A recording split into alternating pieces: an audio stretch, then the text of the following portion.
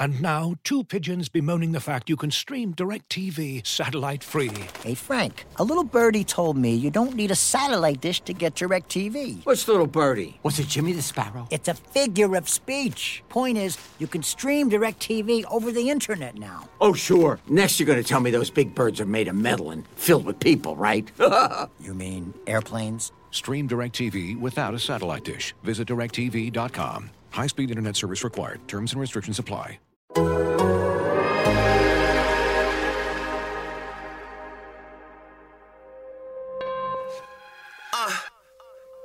You are now tuned into Anything's Potable.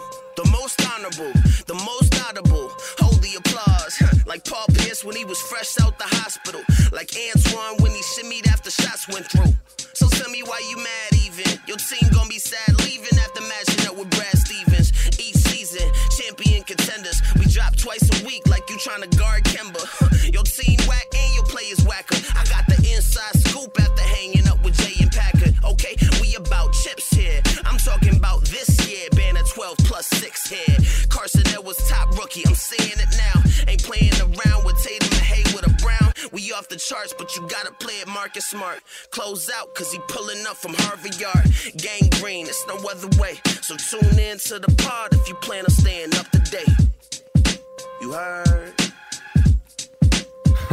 Aziz. Hey, Jay, I see you, buddy. Shit. Welcome to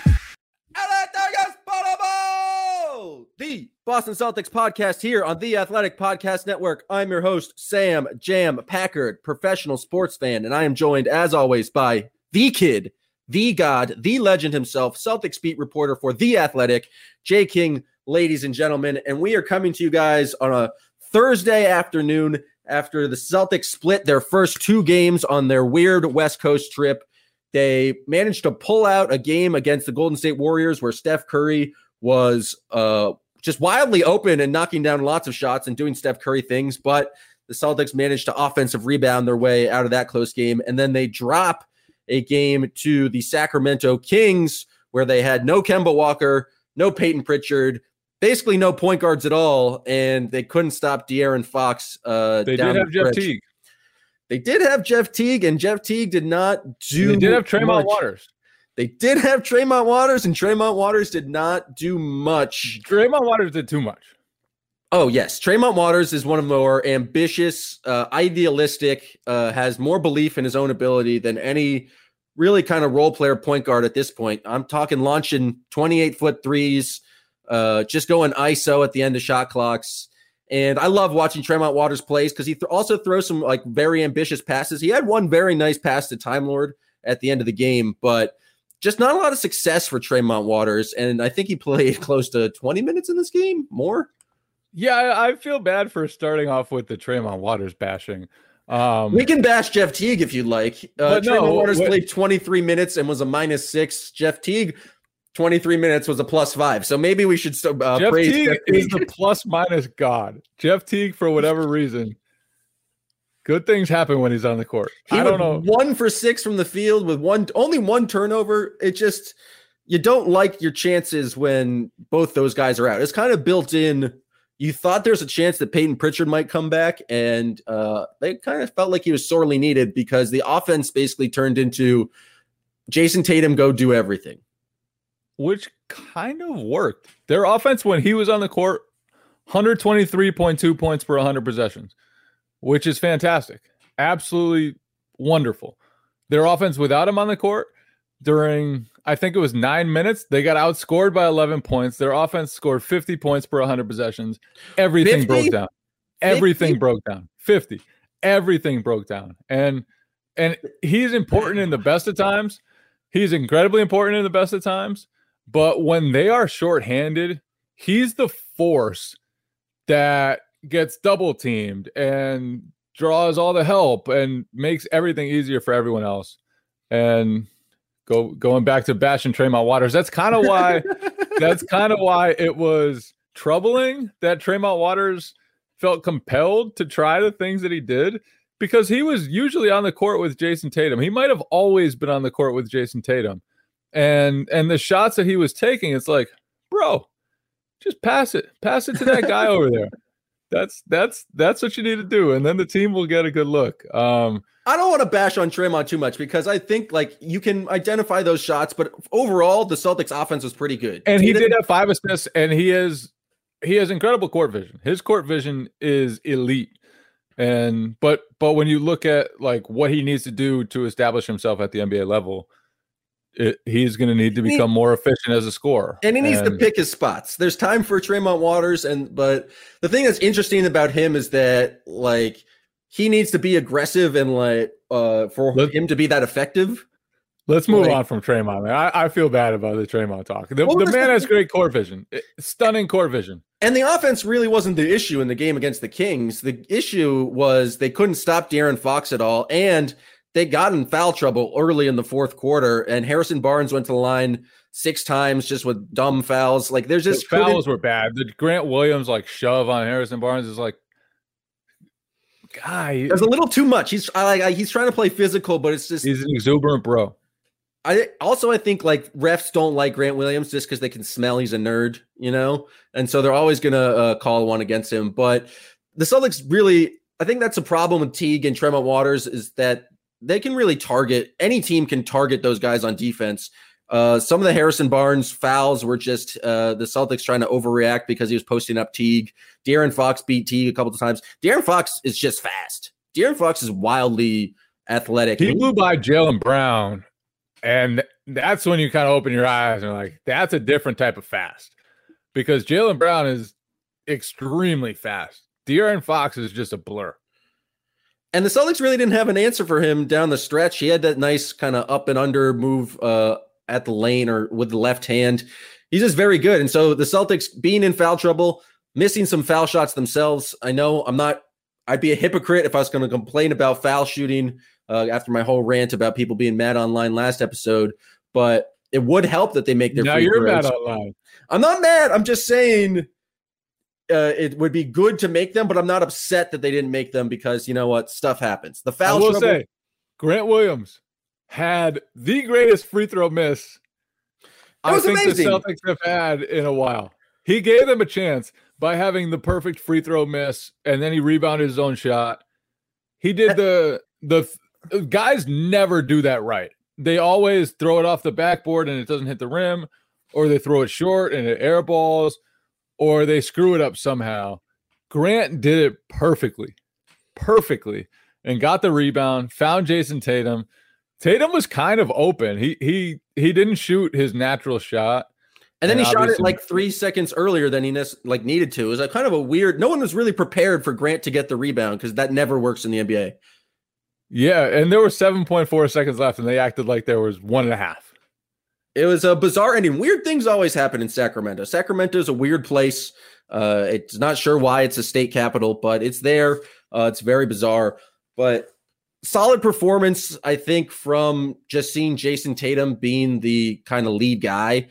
No Kemba. It makes you think how much do you balance just giving Jason Tatum the ball and letting him be the go-to facilitator? Is that a better offensive strategy than kind of when Kemba comes back and a more egalitarian offensive trying to get everyone in the flow? Because we really saw them basically just feed Tatum every single time down the court. And it worked pretty good. Jason Tatum, not bad at basketball. Smooth motherfucker. Yeah, I think that's the wrong question to ask. Whereas I don't think those guys need to sacrifice. I think you need to do a better job of building out a supporting cast so that when it is Jason Tatum's turn to cook, it's easier and he has better options around him, better shooters around him, and it's harder to help off those guys. And if you do help off those guys, they're going to be open and knock down shots. And it's kind of like the Harden Rockets, like they surrounded him with only guys who could make threes, and that made his job so much easier, and that made him so much more effective. And the Celtics don't have that. And I think, like, you don't have to take possessions away from Kemba Walker for Jason Tatum to cook. I think all those guys can cook together, and they have cooked together. They did it last season. But I think it's the supporting cast that needs to make everything easier for those guys and take some of the burden off those guys.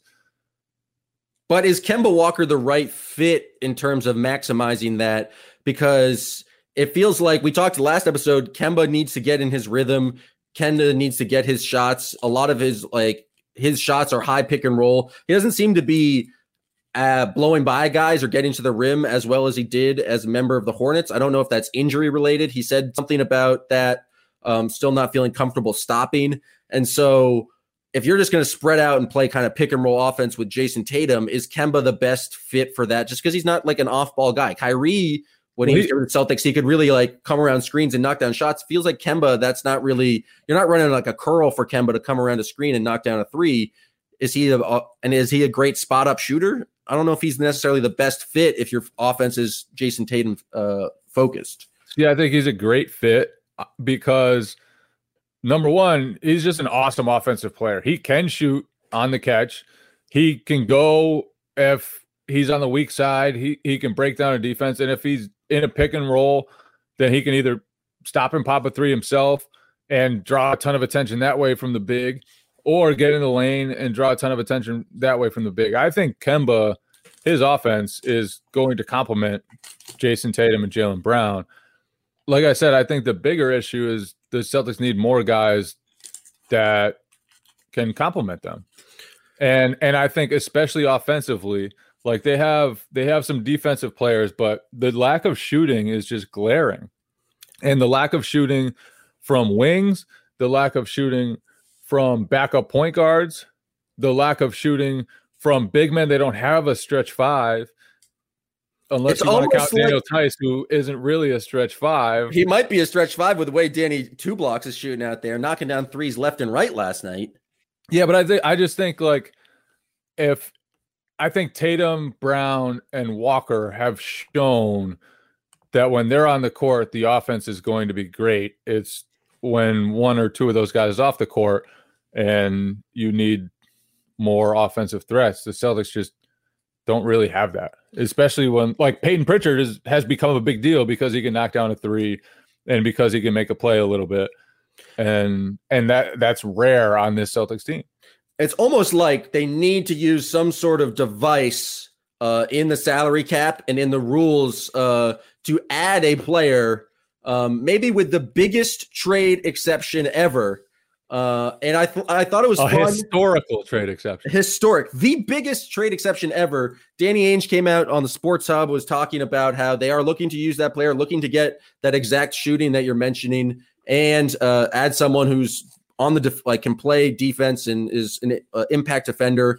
I kind of like how the tour of the West Coast, and because they have the biggest trade exception ever, anytime the Celtics or the Celtics media comes in contact with a potential target, it's going to become evaluate that player night. And last night, it was the official first round, just evaluating Harrison Barnes as a potential trade exception candidate. Now, the Celtics couldn't trade for him directly into the trade exception without going over the hard cap.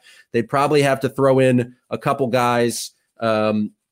I don't know who that is. Maybe Romeo Langford, Carson Edwards, but kind of at least they've got some small salaried bros to make that work. It's at least like $5 million in salary. But what do you think of the idea of adding Harrison Barnes to this team? Because I am for it. I just think he's a solid basketball player. He's big, can guard through two through four, shooting like 44% from three this year. He's just exactly kind of what you described as something they need in terms of depth. Yeah, and I think he makes a lot of sense. I think, he can score a little bit. He can defend multiple positions. He would give them a bigger power forward option who can score a little bit, which they don't really have unless you want to count Jaylen Brown and Jason Tatum, and they're not really like normal power forward types, I guess. And I think the more size you can get with skill, the better it will be. I'm not sure if he's like the perfect fit, but I'm not sure they'll get a perfect fit. And at 28 years old, he can still grow with this roster. His contract isn't great, which would be a downside, but also could let them get him a little cheaper than, a couple first round picks or whatever it might take to get another guy. So it's also declining in salary, and so you have to pay a little bit less. They would be pretty much up against the hard cap just based for the next 3 years, just based on paying him, Jalen, Jason, and Kemba Walker.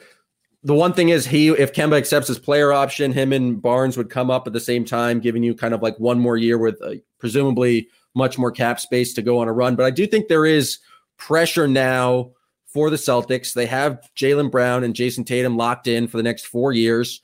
They're clearly two of the top 20 players in the league right now, and you have a window. And so I think it's worth bringing in a guy you think can complement that. You talk about complementing the rest of the team, and I think Harrison Barnes is just kind of the versatile defensive player, and he is a 3-and-D guy, but he's a starting caliber 3-and-D guy, and that's the kind of exact person you'd want to bring in to complement Jason Tatum and Jaylen Brown. And so I think it makes sense. I liked what he did in his first review for possible trade exception candidate, and so who knows moving forward. The thing about the trade exception is that there's not a lot of teams you think are going to be sellers going into this deadline. And so it's pretty much feels like it's the Kings, the Magic, and the Bulls are the only ones where it makes sense to kind of craft a fake trade, because everyone else is kind of at 500 right now and thinks they have a chance for the playoffs. No one else is really in kind of full on tank mode other than those 3 teams.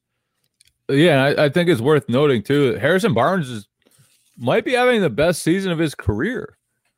He's averaged more points, but his efficiency this year is stellar. He's almost at 50, 40, 90 through 21 games. He's shooting 49.8% from the field, 41.3% from 3, 86.5% from the free throw line.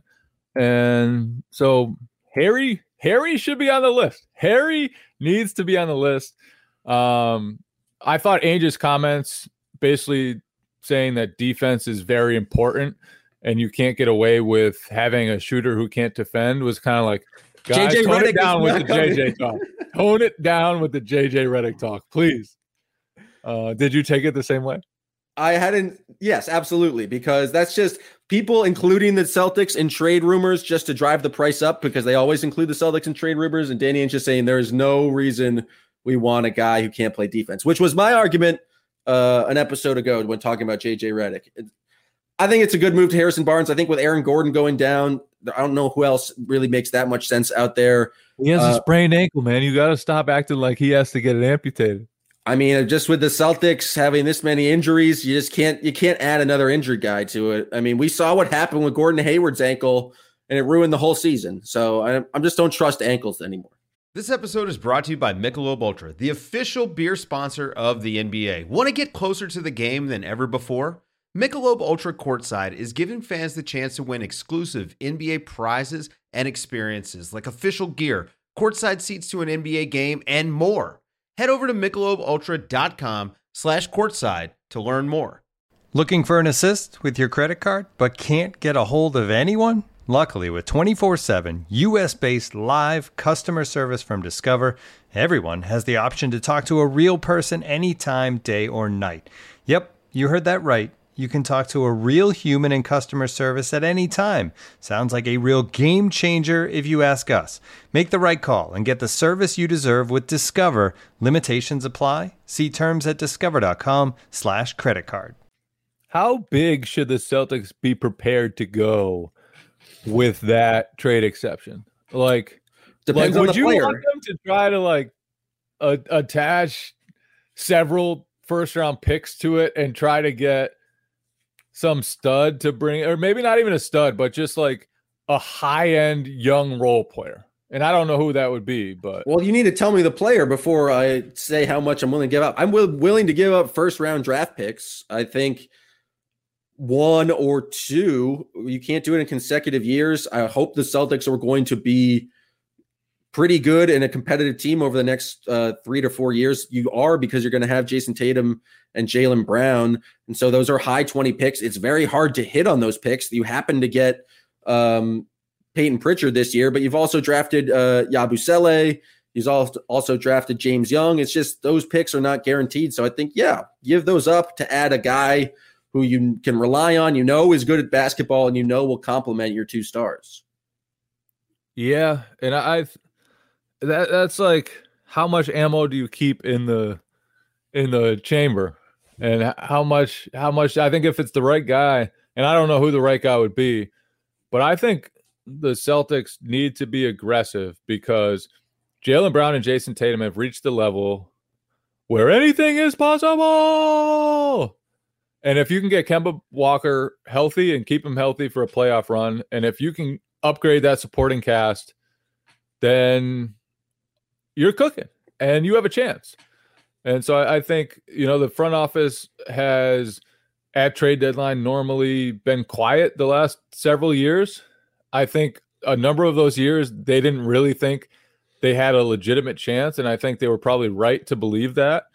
But I think times are different now. And Tatum and Brown are good enough that it's time. And not only that, but what path your franchise is taking now. It's not like you're going after Anthony Davis or you're trying to maximize the timeline with Al Horford. This is Jason Tatum and Jaylen Brown's team, and whatever you can do to build out a supporting cast to sustain a level of competitiveness and give yourself several chances over the next few years is what you have to try to do. And that's why Danny Ainge would hoard assets in the past while also positioning yourself to be very good when Jason Tatum and Jaylen Brown become free agents and could leave, because you want to be able to keep those guys. Yeah, so you want to, the reason you hoard assets is to go out and get a star, and so they did that because they wanted to be in mix for Anthony Davis. It didn't work out. You want to be in the mix for possibly a guy like James Harden, but Kevin Durant. But right now you have established stars. You hoard your assets so you can make the Godfather offer to get a top 10, top 20 player in this league. But I think with the way the Celtics are playing this year, it's pretty established that they have at least two guys in the top 20. Now, I'm not going to say that the fan voting for All-Star Game is the greatest barometer of measuring top-tier talent in the league, but the first returns did just come out, and Jason Tatum is fourth in the Eastern Conference in the front court behind Kevin Durant, Giannis, and Joel Embiid, and Jaylen Brown is fourth in guards in the Eastern Conference behind Bradley Beal, Kyrie Irving, and James Harden. And so if you look at this list of the top 40 vote getters, if you look at the top 5 in each category, it pretty much is the top 20 players in the league.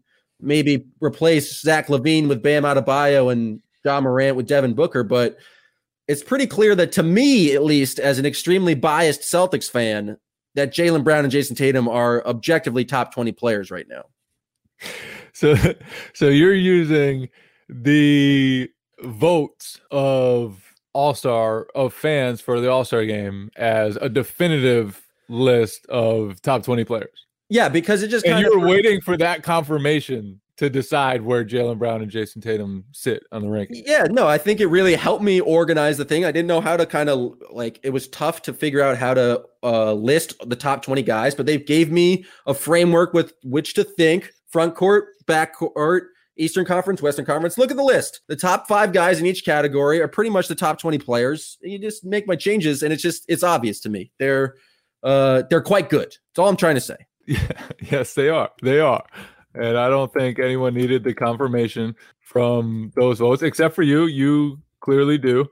I don't need it. I'm just saying it's another piece of evidence. You always got to be adding evidence to the case. And just this arrangement of random players and numbers did it for me. Confirmation bias. They're the top in the league. Do you think there's any qualms with the way the voting is? I think the fans actually did a pretty decent job in terms of, if you're looking at the guys on the list, they rewarded guys actually having pretty good seasons. Julius Randle, Jeremy Grant, Colin Sexton. The only qualms I have are Carmelo Anthony being in the top 10 and Klay Thompson being in the top 10. But other than that, I think the fans did a pretty good job. You thought Bradley Beal should be the number 1 guard in the East? He needs to get something, man. He just seems to be – you lose, 10 straight 40-point scoring performances in a row. If this helps Bradley Beal feel a little bit better about his basketball life, I'm fine with that. I thought Ben Simmons was comically low among Eastern Conference guards. Comically low. He is behind Colin Sexton, Trae Young, Zach LaVine, Derrick Rose, and Russell Westbrook. The narrative's gone on Ben Simmons. People are out. People are saying you have not improved since your rookie season. We are bored with your 12, 10, and 10. and just no more from me. Be more exciting. And I get it. I'm done with Ben Simmons. He's a great defender. He's probably an all NBA level player, but I need more flash from my all-star. Klay Thompson was 10th among guards in the Western Conference. That was very stupid. It doesn't make sense. Carmelo Anthony 10th among front court players in the Western Conference. That's the Dwayne Wade award for washed up star. Zion 6th. Yeah, see, Zion out of the top 5, not in a top 20 player in the league. He puts butts in the seat. He does, but I think it's going to be interesting. And I'm all here. Do you think they should be having an all-star game? This is a big debate. They basically agreed today that they're going to have an all-star game. People are saying, looking for an assist with your credit card but can't get a hold of anyone? Luckily, with 24/7 US-based live customer service from Discover, everyone has the option to talk to a real person anytime, day or night. Yep, you heard that right. You can talk to a real human in customer service anytime. Sounds like a real game changer if you ask us. Make the right call and get the service that you deserve with Discover. Limitations apply. See terms at discover.com/creditcard. As you've probably heard by now, we've teamed up with BetMGM this season. We'll be using BetMGM lines to make all of our picks, and we'll have special offers for our listeners each week. If you haven't signed up for BetMGM yet, use bonus code The Athletic, and you'll get a 1-year subscription to The Athletic, plus up to a $1,500 first bet offer on your first wager with BetMGM. Here's how it works. Download the BetMGM app and sign up using bonus code The Athletic. Make your first deposit of at least $10. Place your first bet on any game and claim your voucher for a 1-year subscription to The Athletic.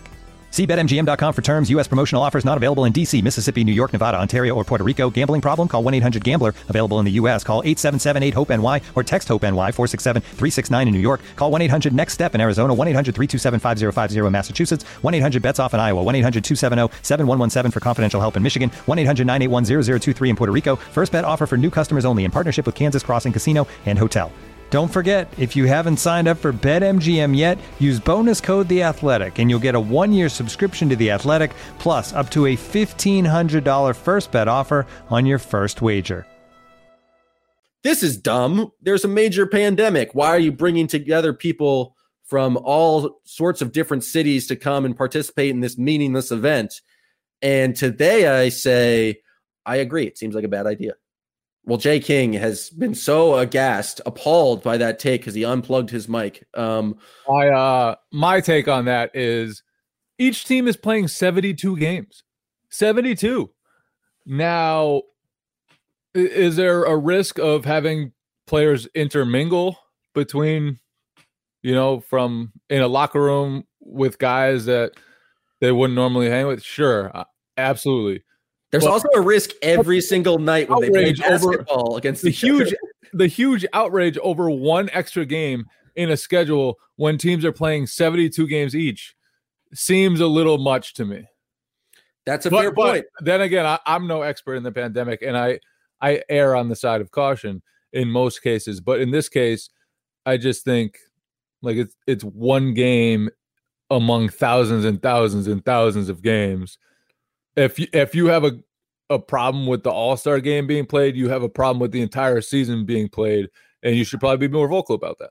I think that's a very good point. It doesn't seem that much more risky than any of the other 72 games they have to play. Just the idea of everyone coming together doesn't seem like it just appearance-wise makes sense. But I mean, if you're gonna money speaks, and if you're gonna go ahead and play the full season, why not?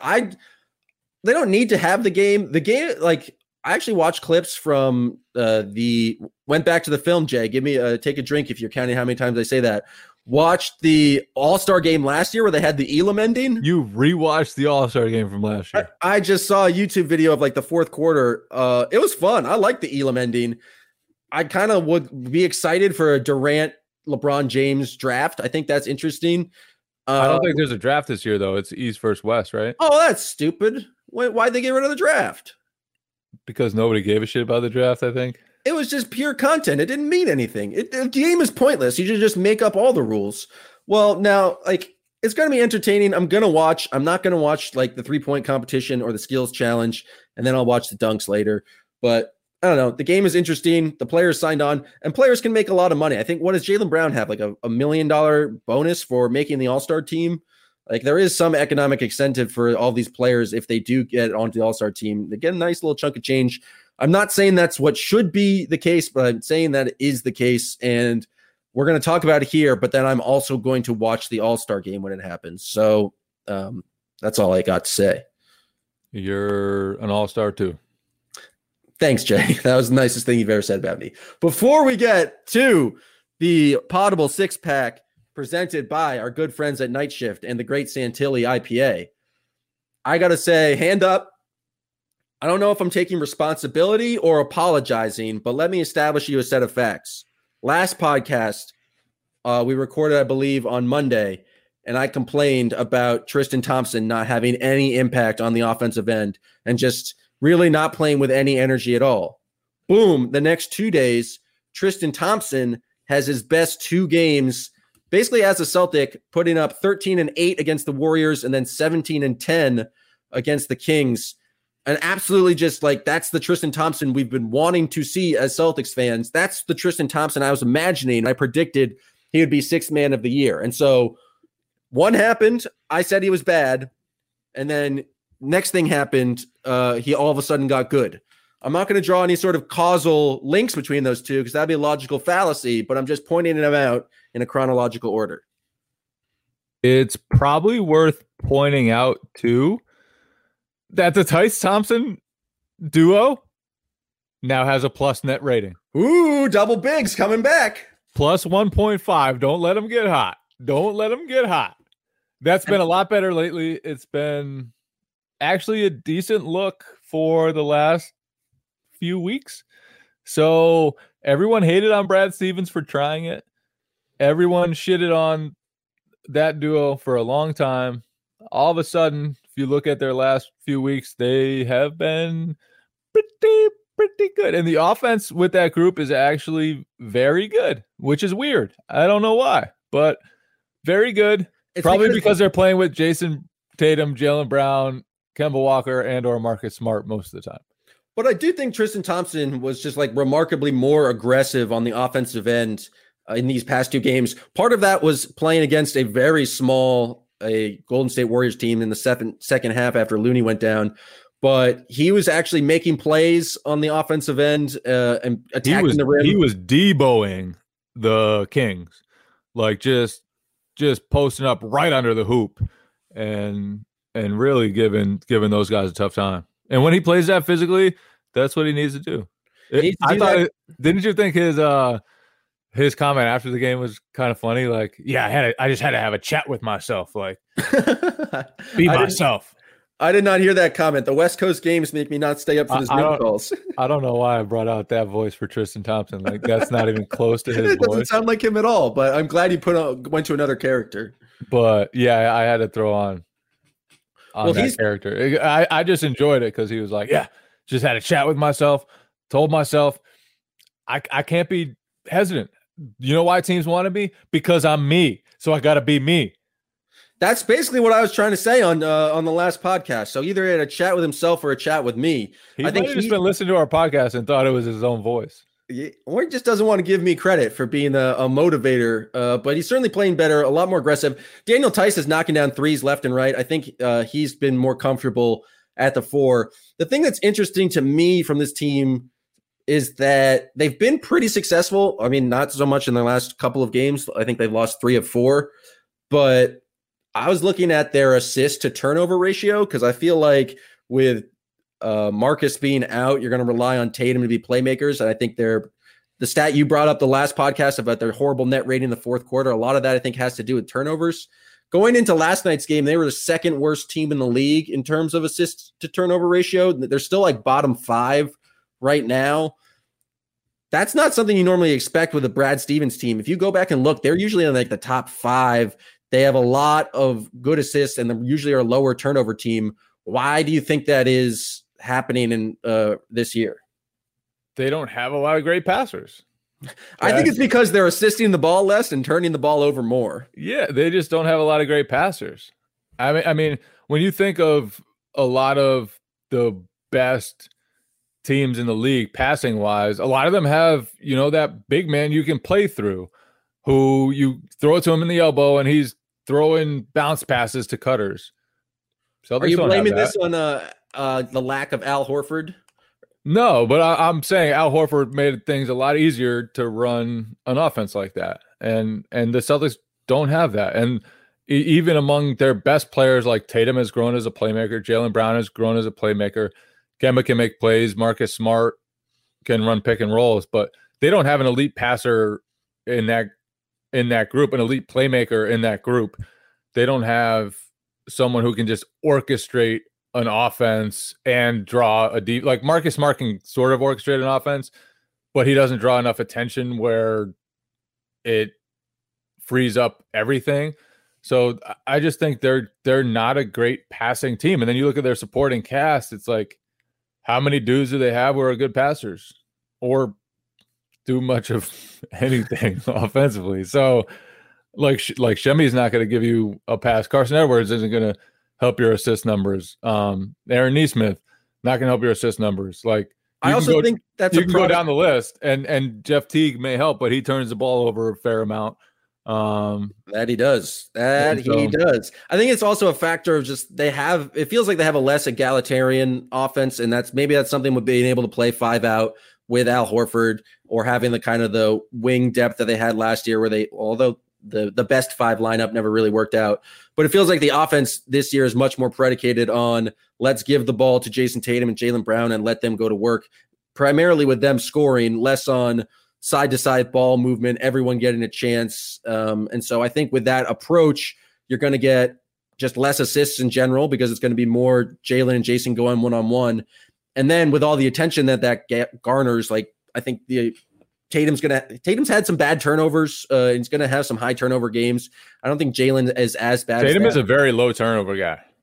Well, okay, then I'm wrong. But it feels like the eye test says he's had some high turnover games over the past couple of weeks. But I think that just comes with the amount of usage he has. Your eyes are wrong.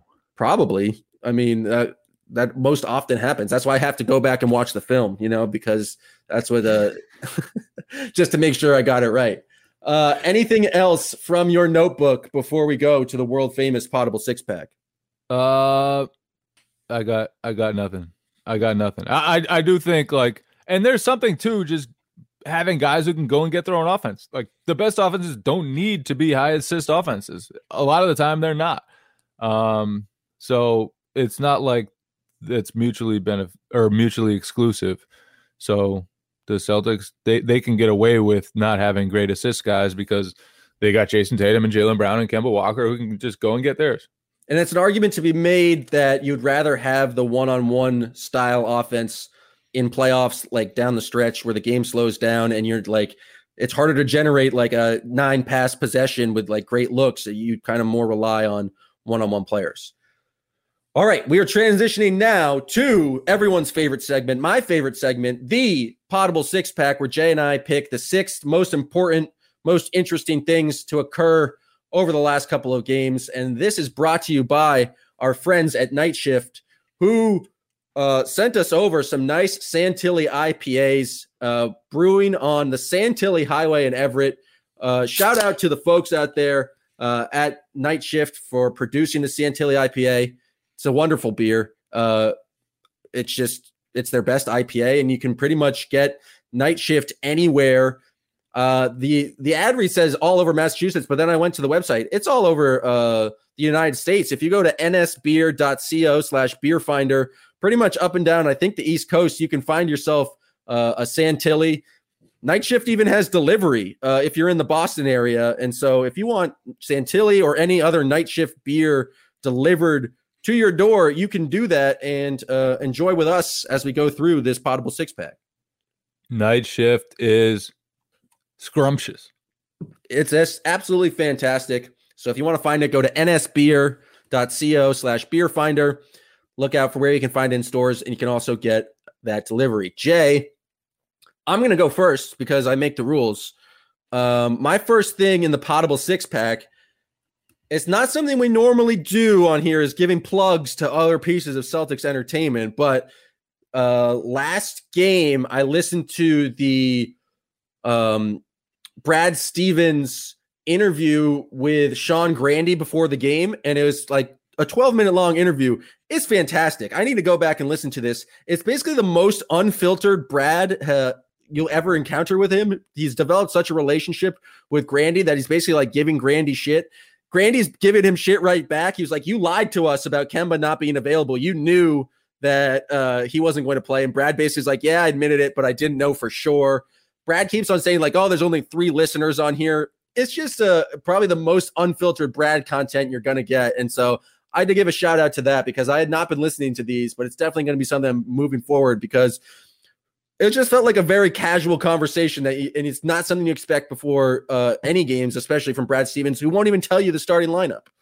I need to keep the Grandy praise to a minimum because he's a friend of the show. I don't want to pump his ego up any more than it already is. But that being said, his rapport with Brad Stevens is fantastic, and I know he's put a lot of work into that. And so, yeah, he's fantastic with Brad. Just don't tell him I said that.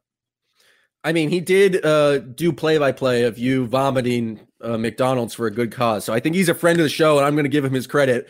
Check out the pregame interviews from Grandy and Brad because they're just good stuff. It's unfiltered Brad for like 12 minutes. When you're in the pregame, and it's like sarcastic, funny Brad, which you don't get very often. Because when you're in the scrums, you can't ask follow-up questions. There's no like a ability to build rapport with Brad. You ask a question, then he's just like very no nonsense about it. This is like, oh, you actually get to see some personality. So that's my first thing I discovered for the Potable Six Pack. I highly recommend people go check it out. I'm gonna go with Harrison Barnes overload. There was a lot of Harrison Barnes talk. It was a propaganda. It was bordering on propaganda. A lot of Harrison Barnes talk. And I think he would be a good target with that TPE. I think he would help the Celtics, but a lot of Harry Barnes talk. Well, you know, it's like our friend Chris Forsberg writes an article about it, and now they're giving him his own And Forsberg segment. wrote a great article. Forsberg deserves the segments. I'm not going to hate on that. I'm not Forsberg hating. is my guy. All those guys are my guy. But there was just a lot of Harry Barnes talk. That's just the product of having a regional sports network. You got to create content each and every night. Like, what else are you going to talk about in that Kings game? It's the ideal thing. I'm just trying to think of who else the Celtics will play that will get their own kind of TPE possibility. It's got to be like a Western Conference team. I don't know. We didn't get this much talk with the Bulls. We didn't really get it with the Magic. It just felt like all the stars aligned for it. He's a pretty the Kings are bad. He's a good candidate, and it's a West Coast trip, 10 on a Wednesday night. We need something to talk about. Potable Six Pack, pick 3 overall. Kemba Walker saying that he has trouble stopping. And obviously that's not a good thing, but that was the first time since he came back that he kind of gave a hint that not everything is hunky-dory. And he said, he didn't say he had trouble stopping. He just said like he thinks about it or something like that. And gives him pause. Yeah, so that was kind of like, okay. All right, something to keep an eye on. Very much something to keep an eye on because part of what makes him great is that he can stop and start as much as he can and be quick and shifty and all that stuff. So I don't know if the Potable Six Pack is the right time to put that out there, but I thought we should discuss that, and it's important. Very important. He just doesn't look that confident getting to the rim at this point, or like, and I feel like in the Warriors game, he would get into the paint, but be looking to pass and not as like much looking to score or pull up. It makes sense. It is something it's a red flag, definitely. And it might explain why some performances he looks like he has his bounce and some he doesn't. It's just maybe confidence in that need, it but could just be in his head. Like it used to hurt him and now it doesn't anymore. And he's still thinking about how it hurt him a little bit. So he doesn't want to be as aggressive. Yeah. Definitely something to note. I think it's Potable Six Pack worthy. My second pick in the Potable Six Pack has got to be Twitter user DeMarco0055. I don't know if you saw this, Jay, but it was someone pretending to be Jeff Teague's burner account, just going to bat for Jeff Teague, just quote tweeting Are everyone. you sure they were pretending? Yes, I've been on the internet for way too long to know a fake burner when I see a fake burner. DeMarco 0055. Jeff Teague's middle name is DeMarco. His number is 55. It's just too simplistic. Like, it's just, I don't think Jeff Teague is that bad at being on the internet that he would make a screen name DeMarco 0055 and then go out defending it himself the day before he's going to start. It's just, it's good. It was funny. It's a good bit by whoever's running that account, but there's 0% chance it's Jeff Teague. Yeah, I'm gonna have to go with you. I agree with you. There's no chance that is Jeff Teague, but it was a good bit. It worked. It was a good bit. I think it was funny for a day, and we'll see how much lasting power it has. My next pick, we brought it up a little bit earlier in the episode. Well, maybe it was on the Google brief. Who knows? Grant Williams knocking down threes, sidestep threes, also hit a huge three down the stretch against the Kings, an above the break three. Anytime that guy makes threes, it's going to be a good thing for the Celtics, but I did not expect the little sidestep move. He's just been pretty solid over these last two games in terms of knocking down the threes. So good for Grant Williams. Impressed by what he's able to do, because they're definitely going to need some sort of bench scoring, and any three from Grant is a good three. Yeah. Grant Williams. He's shooting close to 50% this year from three. Don't let him get hot. And he was 10 for 17 in the playoffs. If you date back to the playoffs, I think he's shooting more than 50% on three-pointers dating back to the beginning of the playoffs. He hasn't taken many, but I probably should have given credit for having the perfect missed free throw. And so more time for Grant. I think it's going to be there. He deserves more time, especially if he's shooting like this. Your pick. Salute to Grant. My pick. I know exactly what I'm going with. Carson Edwards' pull. The three he hit early in his stint was like the cockiest three, and it was awesome. It was just in transition, pull up in your face, and it was fantastic. It gave me joy because I just wish I had the confidence to shoot that shot, but it was fantastic. Carson Edwards pulling up from 28 moments after stepping into the game. Pretty much all he did was those 3 points, but he made us notice. He made us remember, and he made us pay attention to him, and that's definitely notable for Carson Edwards. The only other honorable mentions I have is Jaylen Brown's sweet dunk at the end of the Warriors game. Homicidal Jaylen was kind of back, but other than that, Javonte continues to be a great jumper. Oh, I should have mentioned this. I'm upset that I didn't mention it earlier, but did you catch on Tuesday night the ESPN broadcast talking about a certain point guard on the Warriors? They said, "Oh, what Brad Wanamaker, just such a solid point guard in this league." It was fantastic. His reputation is national at this point. Brad Wanamaker, sturdy, solid, official on national television. He is the sturdiest and solidest. So forget for those keeping score at home. Forget that I picked Grant. Go back to Wanamaker being sturdy and solid for my official last pick for the Potable Six Pack. Yeah, buddy. Anything else, Jay? That's 6 picks. So no, that's all right. Thank you guys for listening to this episode. Brad Stevens trying to shoot a three. That was on my list too. I can't believe we forgot that. I can't believe I picked Carson's three when I could have picked Brad's almost three. That is a huge fucking mistake. I have on never both been our parts more disappointed in myself. Oh my God. Brad was ready to pull. A clear goaltend, by the way. An great form. Took it back to the DePaul days, back to the Indiana high school big time scoring days. He was ready, and I'll tell you what, that thing was going in. That thing was going in. If he had let it fly, that thing was going in. He was dead focused on the rim.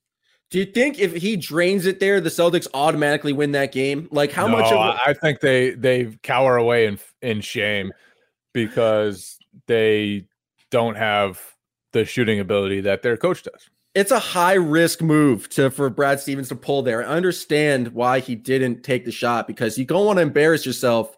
That's a huge momentum swing. I think if he makes it, the team goes crazy. They kind of ride that energy to the victory, overcome a horrendous goaltending call. Just one of the worst. Jalen missed free throws after that. If Brad knocks down that 3 from the corner, everyone's riding high, and the Celtics have a 2-game winning streak. I don't think they ever lose again if he takes and makes that 3 from the corner. But I think they should. I guess play we'll never Brad know. I guess we'll never know. Rare opportunity for Brad to catch it perfectly in the shooting pocket, but no, he keeps that in the holster. Thank you guys for listening to this episode. If you enjoyed the show, please give us 5 stars. We'll be back next week. The Celtics play the Clippers on Friday night. Little Sunday matinee against the Phoenix Suns before Tom Brady wins his 7th Super Bowl. We'll have all of that and more next week. And so thank you for listening to this episode of Anything is Possible!